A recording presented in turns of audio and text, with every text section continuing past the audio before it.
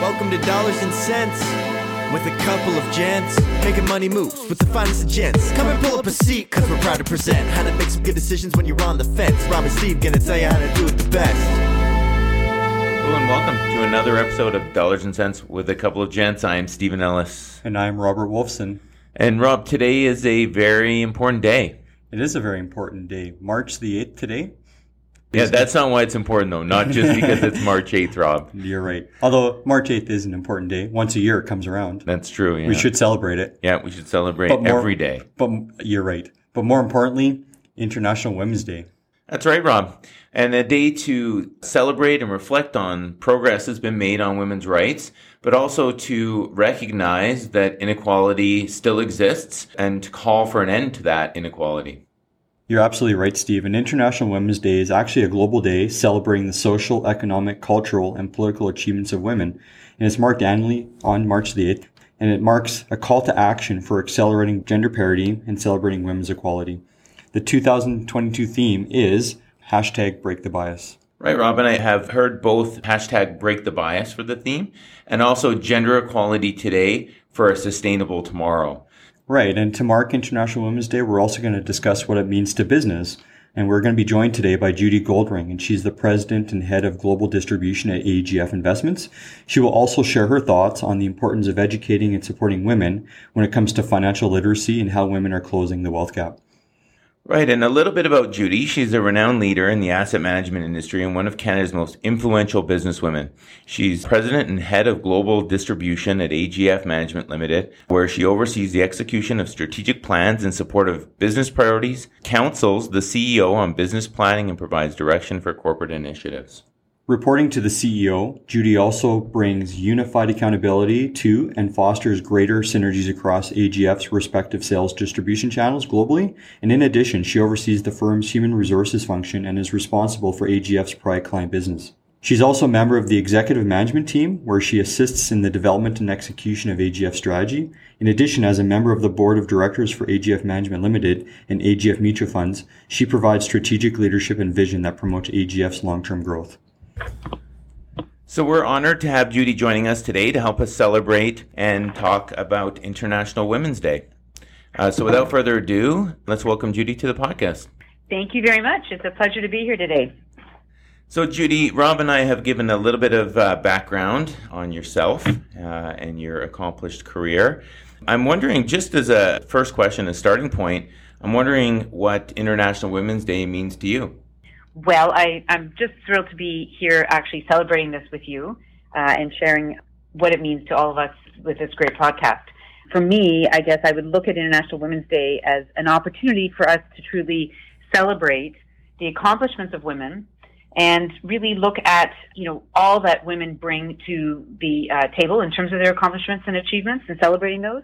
But at the same time, I think it's important to also look at and draw attention to other issues that impact women, whether it be from a social, economic, cultural, or even political perspective. I think one of the things that International Women's Day does do is it focuses us on women in general, trying to provide opportunities to give women a voice, and at the same time, really focus us to looking forward. So look to a world free of bias, look to a world free of stereotypes and discrimination, and one that is truly diverse, equitable, and inclusive. And the DEI focus is something that's really important for myself and for AGF. We've always been committed to a very inclusive culture, and we've had long-standing practices to ensure that our organization contributes and promotes DEI initiatives. So I can stop there, and I'm really excited again just to be here. Yeah, you touched on it a little bit, or you started to go down the path, Judy, but what does International Women's Day mean to AGF? Obviously, as one of the members of the executive management team, I'm sure you have a lot of insight into what it means for the company broadly. Yeah, so we always recognize International Women's Day, or have for the last number of years at AGF. Today, we launched a video and we put it on our social media platform, and it really is supporting the theme of this year's International Women's Day, which is, I guess you can find it at #BreakTheBias. So what we typically do is we mark the day by highlighting the accomplishments of our colleagues, board members, partners through various videos, podcasts, or blog postings. And so, again, refer you to www.agf.com for what we did today. What we are also very proud of is that we continue to look for ways to advance women in the workplace. And by that, we support a number of different organizations, all of whom will have International Women's Day events today. Groups like the 30% Club, which pushes for greater board diversity. We also support women's groups, or I should say other organizations, like the 100 Women in Finance. We support women in ETFs, the Rotman Commerce, Women in Business, and very close to my heart is the Prosperity Project, which was launched by a real trailblazer, a woman named Pamela Jeffrey, and she brought together some founding visionaries, and that project kicked off just as the pandemic kicked off, and it really is aiming to support Canadian women who've been disproportionately impacted by the pandemic. As well, I should mention, and I'm really proud of this, Kevin McCready, AGF CEO, serves as the co-chair for the Canadian Chamber of Commerce's Council for Women's Advocacy. And he has been doing that now for a couple of years, and I just think it's fantastic because it's absolutely critical to see men step up and advocate for women. So we always want to have our shout-outs for Kevin and all the support he gives to women in the workplace as well. Yeah, absolutely. For new listeners of Dollars and Cents with a Couple of Gents, we did record an ESG episode back in the fall. And of course, so many people focus on the E, but obviously the S and the G are so important. And you referenced the DE&I component as well to International Women's Day, why it's so important. So in your opinion, why is gender equality good for business? Well, I mean, I think we all are very familiar with the many research studies that show the real positive relationship between business performance, economic growth, and of course women's representation on boards and within C-suite as well as senior level positions. There's a number of studies that have definitely shown that direct correlation. We also have found, there's again, another interesting fact would be gender diversity on boards has found that having a critical mass of at least 3 women on a board can actually enhance firm innovation. One of the things that we continue to see, though, is that we really do need to have a cultural and mindset shift to really encourage that gender diversity, because it really can't be achieved just by having 1 or 2 people promote it. We really need to work across an organization to really drive proper representation across every position within the company and make sure that that pipeline has been filled so that we can see women continue to contribute in various business capacities. So we just know that in our own company, we are doing our most to ensure broad, diverse experiences as well as backgrounds and various perspectives come together. And we just view that that is really good business, and I think we can accomplish a lot more together. So Judy, just to follow up, you mentioned the pandemic, and Rob and I on this podcast, we've talked plenty about the pandemic, and we often now sort of make light of the fact that we have to at least discuss the pandemic several times before an episode is over. So we'd be remiss not to follow up on lessons that have come from the COVID-19 pandemic. Sure. And I think we have learned a lot. It's been, all of us have had our own experience, obviously, dealing with it. But I think one of the things about the Prosperity Project, the project I mentioned earlier, is that it has been looking at how women in particular have been disproportionately impacted. And we know that the pandemic has highlighted areas like economic insecurity and the need for affordable childcare, and how women who had to make those very difficult choices, whether the children were at home from school and they were still trying to carry on with their work, some had to make those choices. And so shining a spotlight on those sorts of issues, the economic insecurity, the need for affordable childcare, and even the ability for women to pivot in their roles, even if it's a short-term sabbatical or whatever might be needed to support them in the corporate workplace, it's the pandemic has highlighted those issues. I think what's been great, though, is it's forced and has encouraged these conversations where we can talk about how do we deal with and address the situation so that women don't have to exit the workplace. I think it is vital that we shift to a virtual business environment. Certainly has helped, I think, women and others for sure, but certainly women find their voice. One of the most fascinating aspects of the pandemic that I have found is that being on Zoom and being on these screens with a bunch of different squares on it, it really is an equalizer. And so we used to say, take a seat at the table, send them, that would be there, make sure you're sending a message to that you belong, that you get in front of that, whomever it is, and have your voice heard. I think the virtual reality that we've all been living through, it's allowed for greater opportunity for voices to be heard, and that, there's no no reason why people can't be speaking up and participating in calls. And it's, I think, a whole lot easier to be able to do that. And so we're hoping with the hybrid work environment and coming back to whatever this post-COVID environment is going to be, that flexibility will endure, that people will have the opportunity to continue to do some virtual workplace environments, meetings and things like that. And I think at the end of the day, we have seen leaders generally change, that leaders have evolved in their style. And again, there's been this equalizer in a way where, the curtain has been pulled back and, all of us had to respond to COVID in different ways. But at the same time, we were all dealing with this global pandemic. And so leadership as it is and as we knew it, I think it has changed. We're expecting leaders to be different as well. So lots of lessons I think we've learned from the pandemic.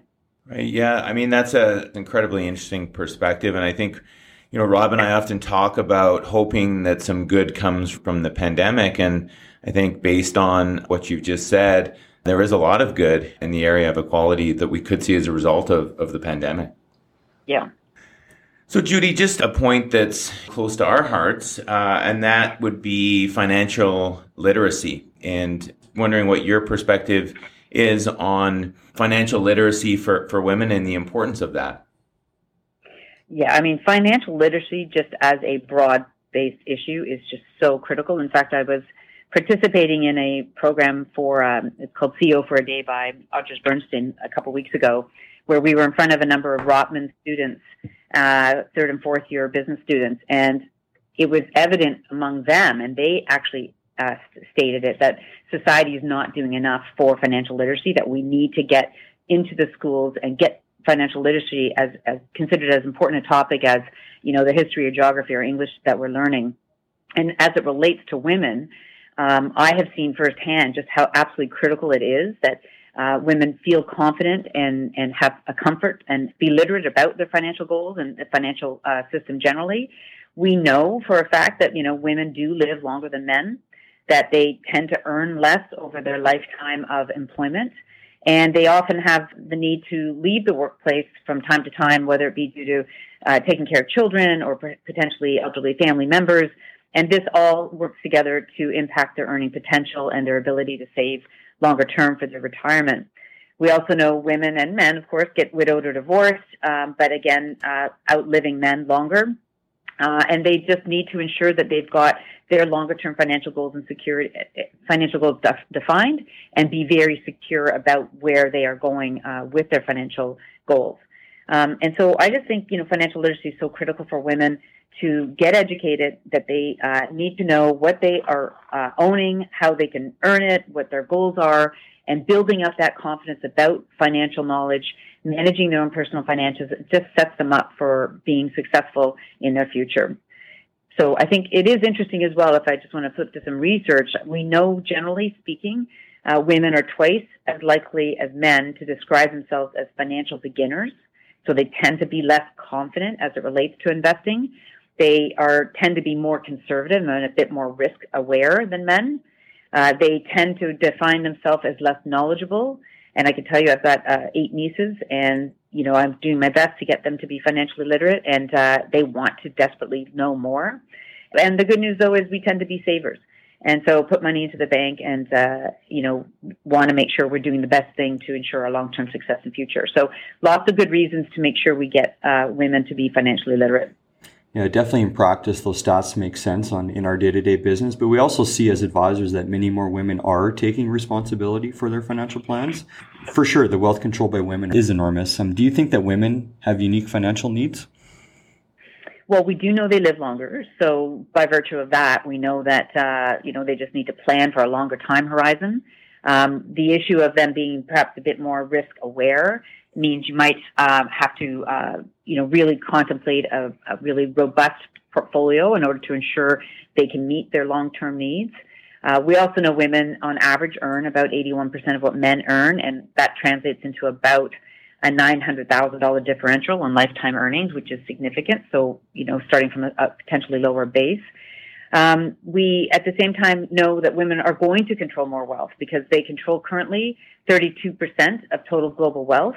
But this is expected to reach some huge amount, like $93 trillion by 2023. And as well, they're projected to control, just in Canada alone, $3.8 trillion of wealth in Canada by 2028. So we see Canadian households, really being driven by women in the workplace, the opportunity for them to earn and outlive their spouse or their partner. We need to make sure that we are addressing their specific needs. So yes, they do have unique needs. And again, I think the most important one is probably, God willing, of course, longer time horizons that they need to plan for. No, that's an excellent answer, Judy. And when it comes to, you started to go down this path already, but just transferring the wealth down to the next generation. And when it comes to discussions around inheritance, what do you think women need to know? For inheritance, well, I would find this a fascinating conversation for intergenerational wealth transfer.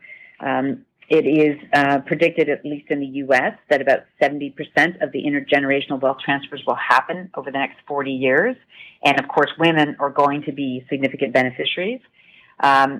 It does go back, of course, to financial literacy, that they need to have an awareness, know what their financial goals are, and work with individuals like yourself, if I could say so, Steve and Rob, for their guidance and advice.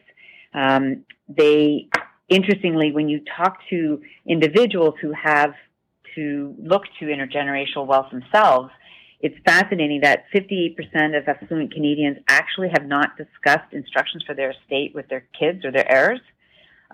Many of them do not want to talk about an inheritance plan at all with their beneficiaries. People just tend to be very reticent talking about estate planning and how it's going to impact the defined heirs. And I think what I find one of the best stats is 36% say that their children don't have the financial literacy to manage the potential windfall. And, I'm just really curious, is that what you're seeing? I mean, I think kids today, again, gets back to financial literacy. How do we encourage that? How do we get them comfortable with it? But at the same time, how do you work with your own clients to ensure that they're having those sometimes challenging conversations with their heirs as they talk about transferring of wealth? Yeah, well, first of all, we certainly support financial literacy starting at a young age. For people in our shoes, we often sort of wonder and discuss why that's not a subject in school, right? When you think about the importance of that in terms of life skills. So we certainly would support that. I think you start to see those kinds of courses and programs come in much later in people's lives. And I think to a certain extent, potentially a little too late. As you know, the earlier you start thinking about it, the earlier you start saving, the more likelihood of success you have in terms of your financial well-being as an adult. So we certainly support that. In terms of clients between both genders, we encourage people to take active and equal roles in the process. Now, as you know, that doesn't always happen, but it's certainly something we encourage and support people doing. When it comes to inheritance, it is something we bring up in recognizing that the fact that it's a difficult conversation at every level, right? No one wants to sort of, quote unquote, kill off their parents, right? Or feel that they're benefiting from that happening. So it's uncomfortable, but the reality is it is a reality of life, and there are financial consequences associated with it. So we certainly support and encourage people to have those discussions across generations. And there are a lot of benefits associated with doing so. Definitely. I mean, I think it's also great because generally speaking, women tend to pay a bit more credit to their advisors when they see the success along with inheritance as well, but they will look to their financial advisor and certainly give them credit, perhaps a bit more than men might. And I don't know if that's your experience, but, certainly working with women and giving them the advice, I think it has to be a pretty satisfying and rewarding experience as women will respond and are more likely to work very closely with their advisors, at least in my experience that I've seen. Yeah, and we definitely want to get the women involved in the financial planning aspect. It's a joint effort. It's not just one member of the household, one spouse. And especially as you alluded to earlier on in the podcast, women statistically live longer than men. So it's typically the female of the household that has to deal with that intergenerational wealth transfer, and just keeping the whole family involved and educated along the process helps so much to smooth it out. We've seen so many family squabbles just if you're not prepared. But I think as long as everyone's educated and informed and know that we're here to help, it just helps it along so much. Yeah.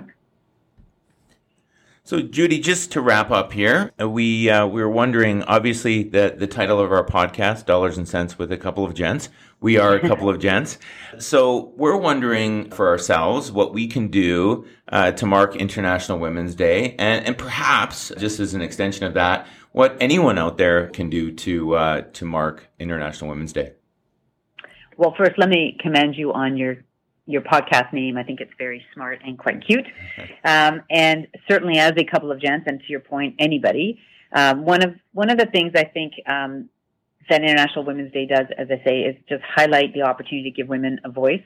And one of the ways that women can, learn more about financial industry, get that voice, it really is about mentoring.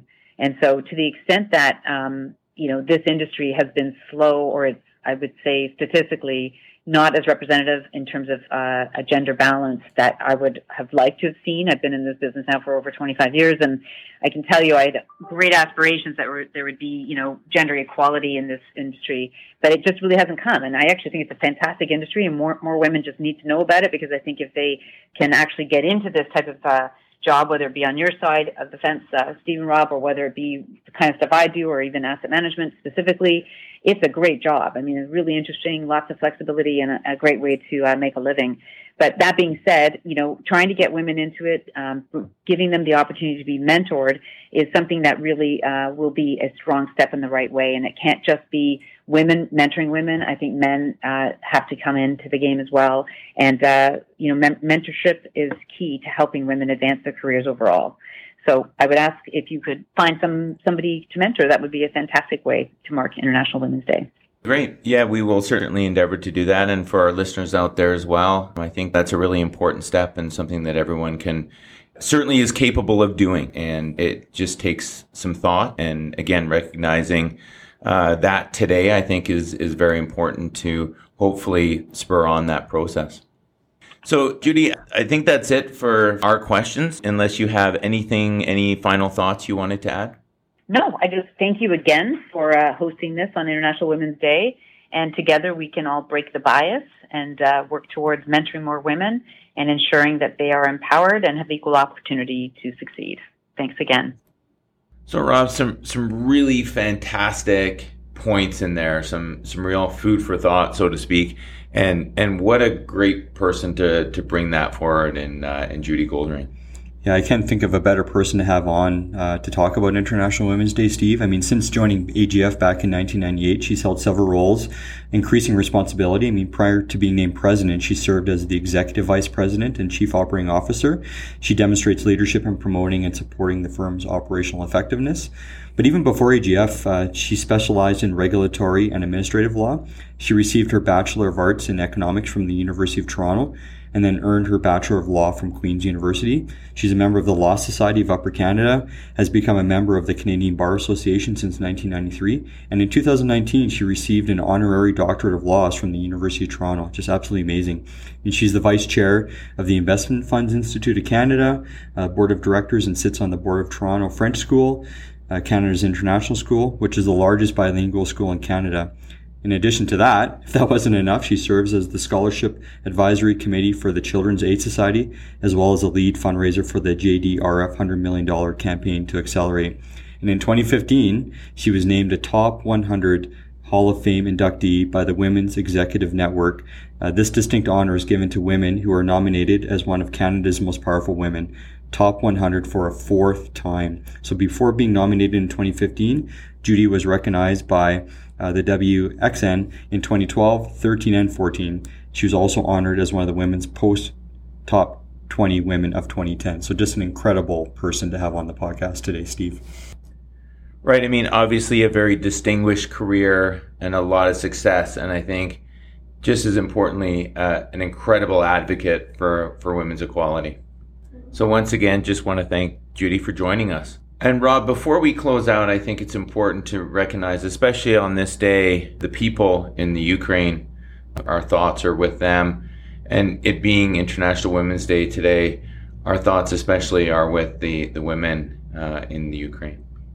Yeah, you're absolutely right, Steve. It's just heartbreaking to watch the news every night and just see families going to the train stations and the mothers with their children getting on a train with, just a few belongings to leaving their homes to uncertain future. And it's just heartbreaking to watch, and our thoughts and prayers to everyone involved. And of course, as you mentioned, to all of the women and children on today, International Women's Day. So I want to thank our listeners out there as well. Do what you can to both celebrate, recognize, and make a difference on International Women's Day and every day going forward. It's a day we mark to recognize, but it's things that we need to do on a daily basis, not just one day a year. It's something we need to do regularly to really ultimately make change. #break the bias. #break the bias.